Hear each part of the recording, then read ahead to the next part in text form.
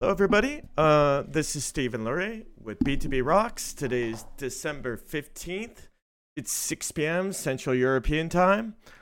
I've got on my festive Christmas scarf, kind of getting in the mood. I'm not sure if I could put on the hat. No, it won't go on with the headset on. Sorry about that.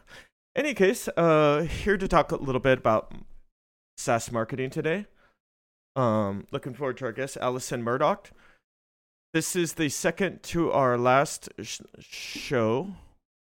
We have one more show, which we'll be doing on Tuesday on IoT, where we'll be talking about what's going on in that market and why it hasn't developed like analysts predicted it would.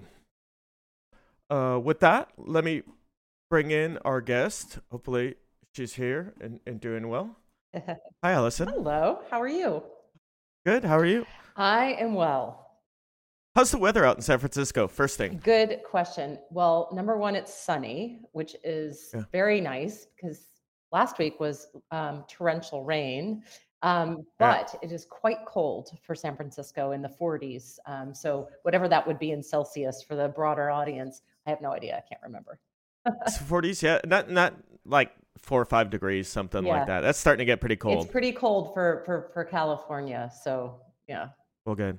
They got a lot of snow, and California needs water as well. We So need that's water. great. We have snow in Tahoe. We have snow in Shasta, and that is what I'm doing. Is I'm going to snowboard tomorrow. Tomorrow. Tomorrow. Cool. Oh, that's great. Well, listen, be safe first Thank thing, you. and then enjoy the great snow out in California. All right. Um, 2022, which is quickly coming into an end. You've got your Christmas shopping done, right? No, I have a list that my children sent me. They have Yeah. everything they want is from a vintage store, so it's going to be quite tough. But I no, so I'm not done. I have a lot to do. Yeah, I don't know why. Didn't happen here. Odd. Let me just. Is it somebody else joined? Cece. Yeah. Okay, let's just push these people out. Wait. Yes. Uh, Or okay. we'll just bring you back because Thanks. we really want to talk to you today. Yes. These other people are great too. Well, listen, 2022 has been a crazy year. Mm-hmm. We last saw you this summer in the south of France, where you gave a couple talks at B2B Rocks. Yep.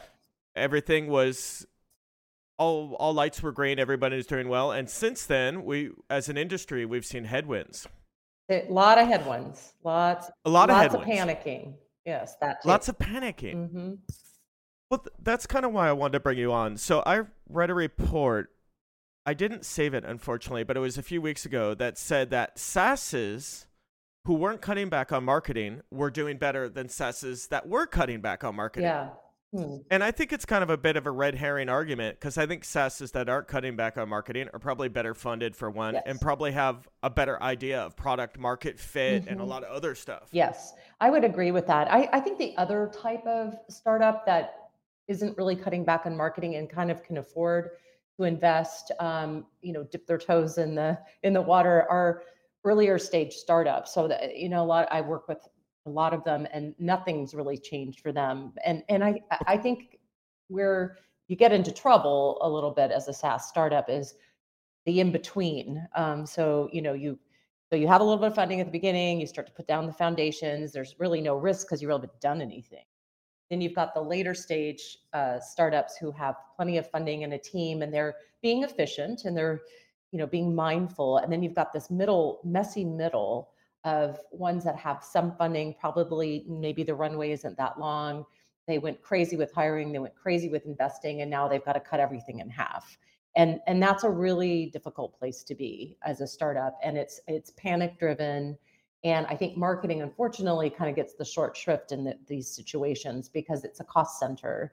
And secondly, the lack of understanding of marketing and how it touches every single thing at a company is also standing in the way of any kind of progress. So from my perspective, you know, good CEOs, good marketing leaders are being cautious and taking a step back and actually digging into the numbers and the value of what they're doing and seeing what's driving what, and then carefully creating a simpler plan that doesn't require them to stop, but to continue in a very efficient way.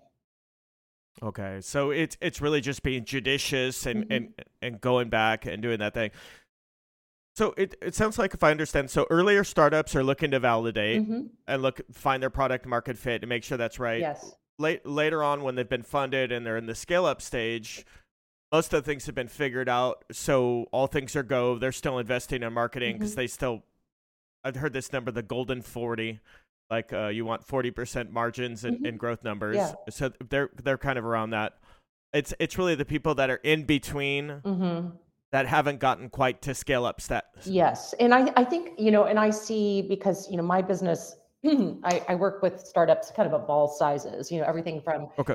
uh, pre-launch, really. I mean, I have a couple of companies right now that are in beta at the moment, but, have very experienced people. And actually when they, I mean, they haven't even launched and I'm doing marketing work for them already. So these are people who've been there before, done it. They know why marketing is valuable.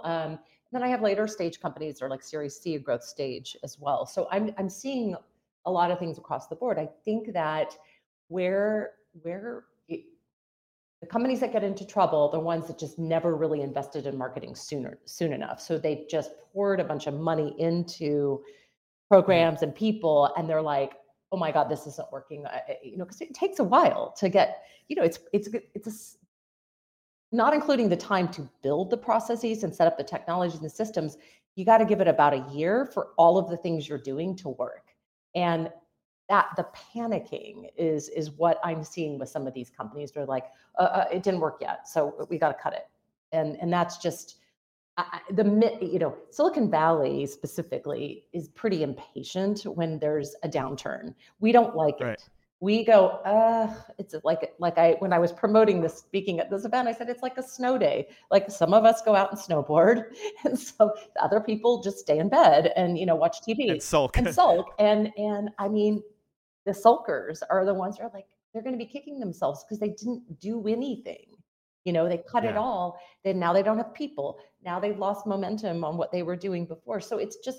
I'm not saying go keep spending money like a crazy person.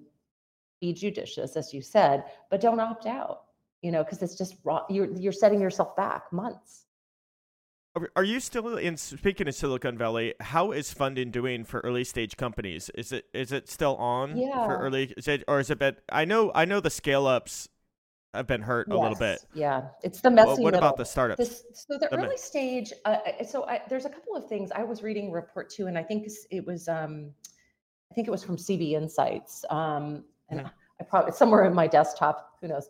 But what I saw were two things. It's a bit of what do you call it? A bell bar. I don't even know. Barbell. Yeah, right. It's been a Right. it was a long week. So barbell, meaning that early stage startups are getting some funding. It's not as crazy as it might have been. It's not like 50, a series A of 50 million. It might be a series A of 20 million. And then Right. um, some later stage companies that are proven are getting some funding for, probably some kind of exit at some point. The middles is where their, funding numbers are gone down. And one of the reasons that the early stage are still thriving, which is my focus area, and that's what I'll talk about most, is there are just more venture firms out there. There are a lot of emerging VCs that are very specifically focused on certain industries or certain investment theses. Like, for example, healthcare is one that's really, where even though in aggregate healthcare funding went down because it was COVID related, Yeah. specific healthcare initiatives, for example, women and children, that those types of things, or longevity, that it's on the kind of more experimental side. That type of funding is still doing pretty well. And so I think there's just more, at least in the United States, we still have, there's still vehicles to get money. Okay. Oh yeah. I mean, it's interesting in Europe. Just generally, now I'm painting with a broad brush here, but I think things tend to slow down here Hmm. slower. Because we can't just cut headcount like you can in the U.S. I mean, in the U.S., we can cut headcount. I Now Yeah, this is you kind of a can't do big that. No, it's generalization true. across Europe, Hmm. but in general, it takes longer to cut headcount here. So I think things take slower to long So I kind of look at the U.S. a little bit as my Mhm. canary in the coal mine. Mhm. So what's going on there, I think, is very indicative. Yes, yeah, and it's true. I mean, you guys have, different labor laws than we have. I mean, the other trend that you're seeing, and I mean, this is affects my business, and sometimes it's a bit annoying, but essentially, I'm lumped in my business, Trusted CMOs. I'm lumped into that fractional CMO dog pile. And there are a lot of people now who are senior marketing leaders who have sort of said, I'm kind of done. And they're going out and they're essentially consulting. There are a couple of different flavors, of course. I mean, for us, Yeah. I'm I've been a marketing leader for years, and I work with companies and bring actually other fractional CMOs in. So I have this what we're calling the Trusted Collective, pulling talent, marketing leaders in, and then providing tactical support that runs the gamut from every B2B, every B2B marketing initiative or activity. So we are able to sort of jump into companies when they've lost a leader or if they had to let people go. So that's a really thriving business right now. In fact, there was just an article about kind of that the growth of the sort of fractional model. It's not just marketing, it's sales, it's finance. It's when companies, either one couldn't hire, never did, and it's decided to say, hey, we're going to freeze now. Yeah. But we still need to keep things going. That's really interesting because in Europe they tend to raise less money than their Mhm. American counterparts, Mhm. and so the big hires usually like the VP of sales Mhm. and the C levels, if they aren't part of your co-founding team, they tend to be pushed off Yeah. until like scale up phase. So that fractional model, and I guess it's just kind of distributed. People are hiring more and more remote Yes. for kind of all roles. Yeah. I mean, and there's a lot of vehicles to do that now. There are. Some of the focuses I've heard people. I know you've got something you got to get to at about 30, Yeah. so I'll keep an eye on the time and I'll Sure. make sure you get off the call at 30. Okay. Okay. So as to combat this focus on revenue, and I know one of the things that's been coming up recently in a lot of conversations Mhm. I had with different SaaSes is customer acquisition Mhm. costs that keep going up, Mm. despite everybody's efforts to keep these down. And so a lot of teams seem to be going back with the challenges they're facing, really focusing on customer Mhm. onboarding, um, impact, time to impact, and then growing the back end of the funnel. Yes. Yep. I'm seeing that too, and I think it's actually a smart thing. We should be doing it anyway, Yeah, but it's kind of yeah, like buying a whole bunch of clothes and throwing them in your closet, and then suddenly saying, "Well, I don't have a budget for my fashion acquisitions anymore. So let me go into my closet and see what I can put together and do a yeah, better job of putting outfits together or wearing what you bought that the pair of $700 boots, you're like, I actually need to wear these. So, but I'm being dismissive a bit about the concept, but no, honestly, I think that, one of the things that we look at in go to market strategy, obviously there's the top of funnel and funnel metrics for acquisition, and then there's obviously closing deals, that's sales, and then we've got the yeah, third leg, which is CS. And a lot of times in go to market we don't really think of customer success as the third leg of go to market, but really is. And what that means is exactly what you said. Like, are customers using the features we've built? Are they happy with it? Are they getting the time to value that they expected? Are they gonna churn? And are hmm they referring, our product to their coworkers, or in trying to get some product-led growth occurring at the company, or even their other colleagues in the same roles that they have at different companies. So there's a lot to nurture.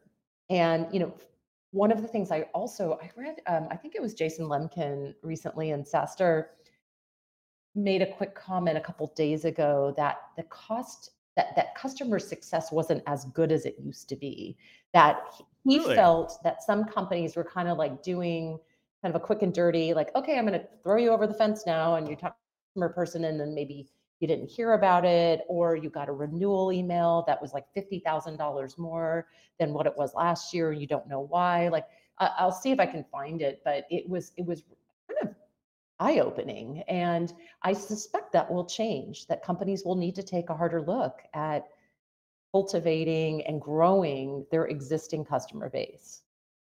Well, when we're marketed to, we've kind of got a veneer up. Mhm, And once we've signed on as a customer, that there's no better opportunity to create an emotional contact, mhm, a connection with the customer than at that point, or with the prospect at that point. right. So that's, and I mean, I think the other company, or the other mistake I say a lot of companies make is having really, really junior people Mhm, prospecting mm. or taking phone calls, because you'll talk to this person and your first impression is like they don't know anything. And Is this from, like, an SDR type of thing or on a customer yeah, like success? a Okay. SDR role. And so I think it's a bad idea to have like the first contact your company be someone who's so green that like they don't even understand your Yeah. product, or can't can't answer basic questions. Yeah, I Um, would agree. I mean, I think, what we're touching on both with what we were just discussing, customer success, as well uh, as this junior salesperson is, conceptually, sort of a failure for the company to the company disconnecting product marketing from early in a sales cycle to the end of the sales cycle. Product marketing specifically, I'm calling out, is a very difficult job still to hire for. mhm. It's a very strategic job that cuts across sales, marketing, and customer success, and sales enablement, AE, i.e. training, is something that product marketing is often tasked with. And sales enablement, maybe you might even hire an entire person dedicated to training both account executives and SDRs to talk about the product and ask the right questions and vet in a proper way. And a lot of times, what happens, again, it's an inexperience. It's a problem of inexperience. Is companies go, well, we need to follow the sales model, and we got to hire a VP of sales, we got to hire two AEs, and we need an SDR team. And they get all these people, and nobody actually spends enough time training the SDRs, and the AEs end up doing it. And that's okay, because in a way, for a SDR to shadow an AE and be part of conversations, this is how they learn. But I have seen this. I've been on the receiving end of those types of calls, and I've also seen it at companies I work with. And I think that that is yet another case in point where, if we are cutting activities and spend a bit, then let's turn inward and see if we can really get our team in better shape, and spend time on training, and spend time on talking about the product, and enablement materials and videos, and really brainstorming how can we do a better job of engaging prospects. um, it's really interesting because I read someone who wrote that marketing basically is kind of becoming a little bit the junk bin of the SaaS industry. And it's like, if it's not pure sales, if it's not pure finance, if it's not pure everything else, it's kind of been thrown into marketing. Mhm. And so they were saying customer success often is put under the auspice of marketing or sales Mhm. or whatever like that. Do you think marketing's getting too big? Do you think our focus, we're getting, the butter's getting spread too thin over the I've toast? I've always thought that marketing is gets that kind of junk bin treatment, because it sales has got one goal, well, they've got a couple goals, but it's like it's Yeah, closing, yeah, yeah, customer success is it's murky, right? And so, yeah, and marketing, even if you have an entire customer success department, I can tell you right now, marketing's got 20% of the work that they're doing that has to serve customer success. Oh, can we have this template so we can show customers this? Oh, can we have a conference? Oh, can we have this education thing, and can you guys write it and edit it? I mean, yeah. it's like, and as marketing leaders, we're like, a lot of times it's exciting to be able to start up and build all these things and get the engagement and be part of a team that does it. But at some point we have to say no, or like, we don't have the resources. The flip side of the problem is that marketing traditionally has not, been either respected or understood. So we don't often get the resources. So we're running ragged. So yes, marketing teams are spread too thin. Yes, they're touching too many things. question is, what can you do about it? So, I am part of a group of CMOs, this empowered CMO network. Six Sense kind of started it. I used to work at Six Sense back in the old days, and this is a frequent conversation, and to the point where instead of calling oneself a marketer, um, or a chief marketing officer, we called ourselves a chief market officer. Losing the ER meant we're losing all this doing that we're expected to do, and Yeah. all this, where it's become, that's what creates the junk pile. Market is important because what our job really is to create a market for the company and the Yeah. product. And that's what I think we have to sort of get back to. And, I've worked with so many amazing market leaders over the years. Right. And, one specific, I'll, shout out to Mary Sheehan, who's just published a book on product marketing. We've worked together at two companies, and I have always respected her ability as a product marketer to listen and say, that's a great idea, and also to say no in a very graceful way, because the resources just weren't there. And that's what we have to learn to do. It's Yeah. hard to say no to when you're seen, like if you're kind of mid-level and it's Yeah. so It's hard to say so hard no. to say no, but it's how you deliver it. You say, like, Yeah. I love, yes, we making a new video to train sales is a great idea. What do you have in mind? What's your time frame? Something like, I need it this week, and I need it to be like, with 10 customers. That's going to be a no. That's just not possible. No. Or you say, hey, we'll hire an agency that's going to cost $50,000. Do you have that budget? They don't. No, they don't. No. Gotta ask for 100 and then Yeah. go to 50. You might get it, Yeah. but if you start out at 50, there's no way. What's the worst panic?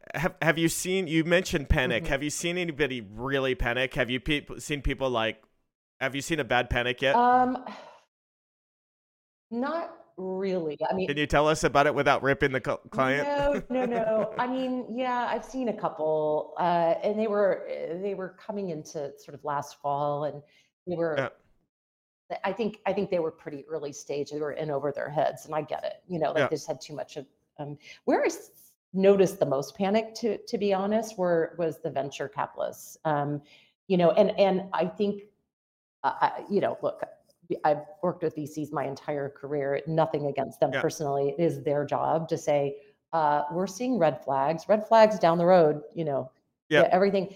And it sends portfolio companies into a tailspin. And so I think it's like, and then they all have to now write about it, because you can't just read Mark Suster. You have to, like, read somebody else from Sequoia's got to come out, and then, no, no, no, no, yeah. They're all positioning they're on all this. positioning on it. And, it's fine, but portfolio companies are beholden to them, and they get confused about, well, what are we supposed to do with this? Somebody on your board says, you got to stop spending. Like, they don't even, I mean, they see the numbers and the metrics, but they don't know the whole story. So that's where I was seeing the source of the panic, and seeing, like, like, people panicking is my board called me, that's what I Yeah. saw, or my board member called me. Well, you bring up a really good point with this. Mhm, So VCs, you're right. mhm. So we just got a couple more minutes Yeah, here, of so I'll course, make no. best use like again of this time. But VCs, like I read people like as things started, and they're like, companies need to focus on the fundamentals, Mhm. and I'm like, that's a good idea for any company, anytime. Yes. Because So what are they doing thanks for otherwise? the Thanks. Thanks for yeah, the thanks, yeah. I Captain mean, Obvious. Yeah, that was great. okay, no more parties, guys, get to work. Yeah. So I thought that was really interesting, and also this is my third kind of time in this. Mhm. So I was around in 2001 Mhm. and 2000 when all like the .com Sure. companies, the dot bombed, and I remember like investors, they gave 200 million to like petfood.com. And so I kind of feel like investors are their own Oh, worst yeah. enemy Oh, too. yeah. Absolutely. I mean, I've been through a few myself, through, I was, I Huh. probably one of the, parts of that, the dot com. I worked at Red Herring magazine back in the old days when it was like Ooh, crazy, right? yeah, 97 through that's 2000, and awesome. it couldn't get any. It was like 1929. It's sanity. And I think it is, yes, people were giving money to companies that weren't viable, or like just an idea, and that still happens. By the way, I heard anecdotally a story about that. Somebody said they got a bunch of funding and they didn't even have a product yet. These were just people who are known entrepreneurs, and they're like, oh, they'll be able to pull it off. Here's $10 million. This was like a couple months ago. So Yeah, that behavior hasn't died out. But I think that you know generally I feel that a time like this is one of the best times to start a company. And the yeah. point that I made earlier, which is the early stage guys are like, they're just like trying to execute, trying to get build their product, do the research on their ideal customer profiles, in beta with their products, launching at the right show that where their customers are going to be, doing things judiciously. Every business I've ever started, and this is my fourth business, was during a downturn. Every single one. That's interesting, and it's also a better time to hire Yes. people. You can negotiate better, and Hmm. you get better quality for the money you Yeah. spend. So every time I've seen like these downturns, there's usually been a ton of great Hmm. companies that have been spun up like 2 to 3 Yeah. years later on. So that's great. Well, listen, I don't want to take too much of your time. Just one last question Yeah. about the Sure. VCs. I'm wondering, are the VCs going to have a shakeout? Are there going to be fewer VCs at the end of this? Well, Um, it's I'm kind of trying to in my mind think through. VCs tend to, they have to raise funds, right? They have to go money, to yeah. limited partners and raise money. There's a great conference that's it's invite only, really, for LPs and certain emerging funds called Raise. Yeah. I'm friendly with them, and they published some really interesting data about what kinds of funds are getting funded from limited partners and what areas are trending. And when you have a long horizon with VC, 7-ish years, Yeah. 5 to 7 years. So one of the research points that I found was really interesting is first funds tend to outperform sometimes funds 2 and 3. And that's because maybe the amounts are smaller, the companies are building. So it's hard to say, whether there'll be a shakeout, because first funds are a bit risky if you don't. Beginner's luck. Yeah, yeah. Well, I mean, it's hard, you won't know until until you do the Right. analysis later. But um, I don't know. I think investors that don't have a good, hunting crew to find great companies, and they might struggle a little bit, but also like companies may need money. So it's probably too early to tell. Give it a couple of years and see, what the shakeout will be. We had an enormous number of emerging funds come to fruition over the last couple of years. So we're going to need to look at, how they performed. And then if they raised fund 2 or so, what that looks like. Yeah. All right, that's really Hmm. interesting. Listen, her name is Allison Murdoch. Her company is Trusted CMO. She's the co-founder and also the CMO. I highly I'm recommend you the check out only her LinkedIn. founder, not a co-founder. Oh, she's the only founder. I'm sorry. Oops. Just kidding. Um, I highly recommend you check out her LinkedIn profile. She posts lots of interesting stuff, including job postings for marketing roles, and I think she had a VP of marketing and a product marketing role up there today. So check out her profile up there, and if you have marketing questions, she's got the Oh, answers. good. Um, thank you very much, Thank Allison. you. And if I'm not mistaken, you play the bass, I right? do. I do. I'm a little rusty though. I haven't been playing for a while, but yeah, All right, I'm getting back into it in January. I'm going to join a fun little band. So, we got to start the B2B Rocks yeah, band. All yeah. right, keep going. Do your thing. Okay. Great to talk Have a to great you. day. Thank Bye bye. you. Bye-bye. Uh, on here. She's so much fun. She's really interesting. I think that's one of the great things about working in technology is talking with these people, getting a chance to meet them, and there's so many interesting, intelligent people. Um, and if they don't agree with you, they'll absolutely tell you they they don't agree with you. No one's got their they say French say long in their poche, their tongue in their pocket. Any case, this is the second last show before 2023. Hopefully you've got your Christmas list done. Hopefully you're feeling good. Our last show is coming up on Tuesday, so December 20th, same time, 6 p.m. And we're going to talk about IoT. Really interesting market. I used to work in IoT. People came out with these projections that, there's going to be, billions of devices. Hasn't happened. So we're going to talk with someone who's really active in this marketplace and posts a lot of content that's really interesting, has a lot of interesting ideas. So Afzal Mangal. Hopefully I pronounced that correctly. I know Afzal is pretty good, but the last name might be wrong. So we'll talk with him on Tuesday. It should be a really interesting conversation. There's a guy who has pretty good opinions. Always has something funny to say about this market. Listen, have a great Thursday, have a great Friday, and have a great weekend. And Christmas is right around the corner. And see you on Tuesday. Bye-bye.